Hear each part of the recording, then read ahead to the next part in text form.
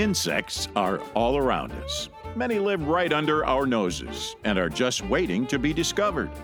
In spite of their small size, insects are among the most interesting and adaptable creatures on planet Earth. We have close encounters with them every day, whether we realize it or not.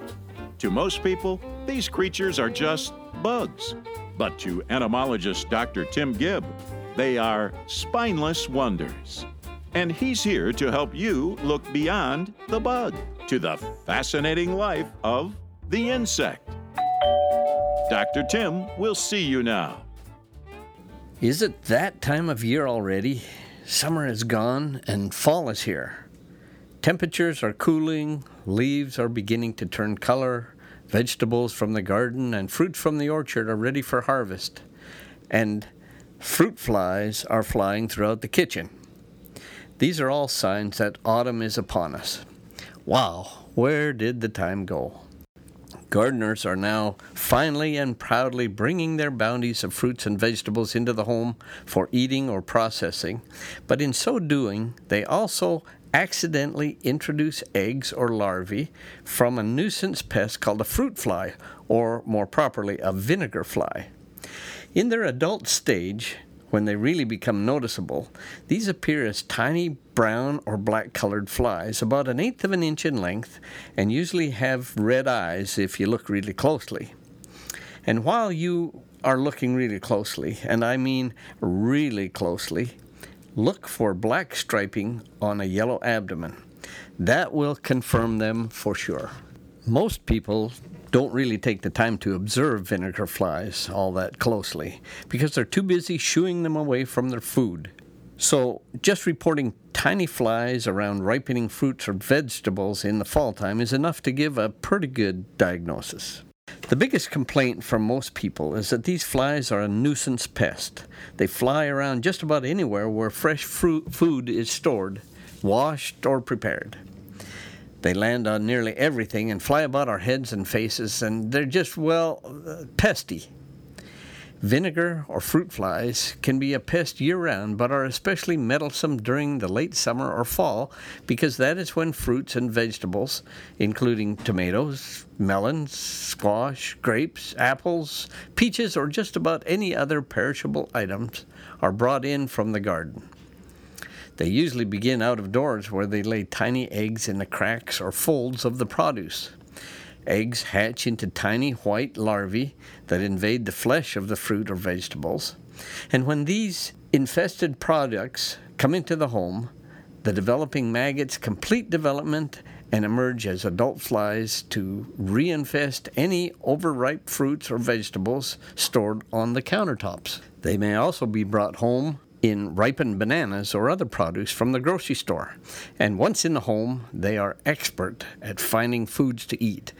Rotten potatoes, onions that have been forgotten in the back of the pantry, or even small amounts of fermenting juices that may have spilled behind the sink or the counter. In fact, they can breed in empty bottles and cans in the recycling bin, or even dirty mops and cleaning rags. All that is needed for development is a moist film of fermenting material. Clogged drains or garbage disposals or dirty trash cans are equally adequate for these flies. And this is where the even bigger problem lies. Vinegar flies have the potential to spread nasty bacteria and other disease-producing organisms from garbage to the foods that we're eating. Regardless of where they originate, once inside a home, their reproductive potential is enormous.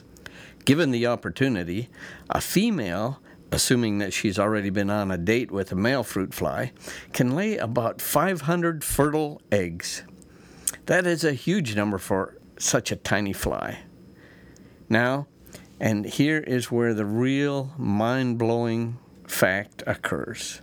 An entire vinegar fly life cycle from egg to adult can be completed in as little as 1 week. Pull out your calculators for a moment. This means that one particularly pregnant fruit fly can lay eggs on October 1st, and if all 500 eggs could hatch developed through their customary larval and pupal stages, they would become 500 flies by October 7th.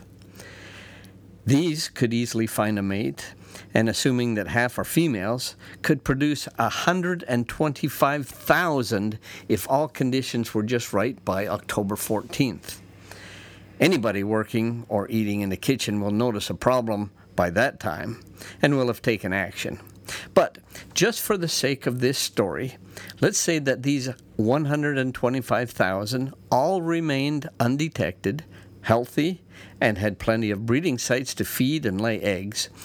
If so, there could be 62.5 million by October 21st and more than 15,500,000,000 by Halloween.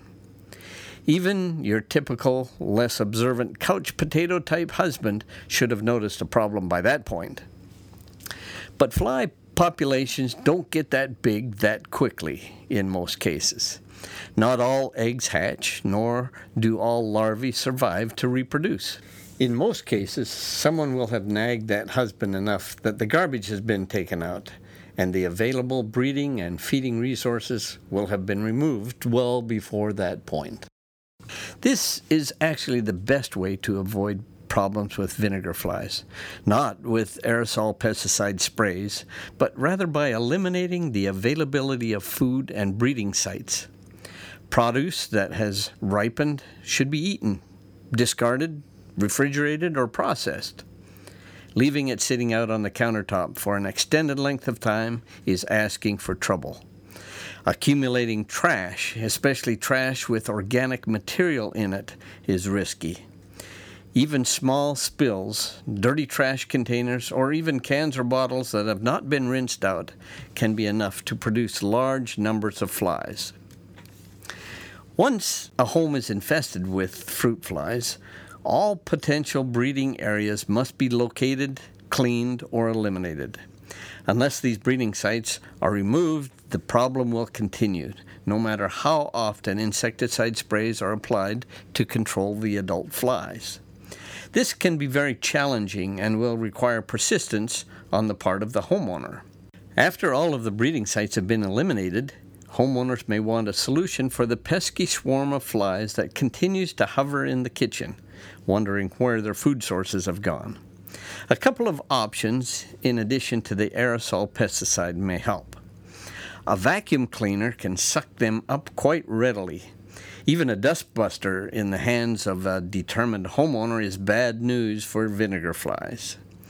This sometimes becomes an obsession, and even though a bit time-consuming, feelings of great triumph are often reported by humans searching for, carefully stalking, and then at the last second sucking up the odd, unsuspecting fly. Once all other sources of food are removed, homemade vinegar fly traps, consisting of a few ounces of apple cider vinegar and a half teaspoon of dish soap, placed in an open dish or bowl, can be effective when placed near where the swarms persist. The flies are attracted to the smell of the vinegar. They will attempt to land in the bowl, but because of the soap, the surface tension of the vinegar is reduced, and the unsuspecting flies drowned in the very irresistible, intoxicating liquor that they crave. This method is very popular, and reportedly also brings great satisfaction for the homeowner. In fact, some are known to check the trap last thing at night before going to bed, and actually wake up early in the morning just to count the number of flies removed during the nighttime. Cheers and fist pumps follow, usually in direct proportion to the number of flies caught times the amount of annoyance that the flies have caused. So the take-home message is simple. Always remember that ripe fruits and vegetables plus even a short period of time equals fruit flies. It's basic entomological mathematics. Or, if easier, just remember the old adage, time flies like the wind and fruit flies like bananas. This has been Dr. Tim with the latest of my spineless wonders. Thanks for listening, and tune in next month to learn about another spineless wonder.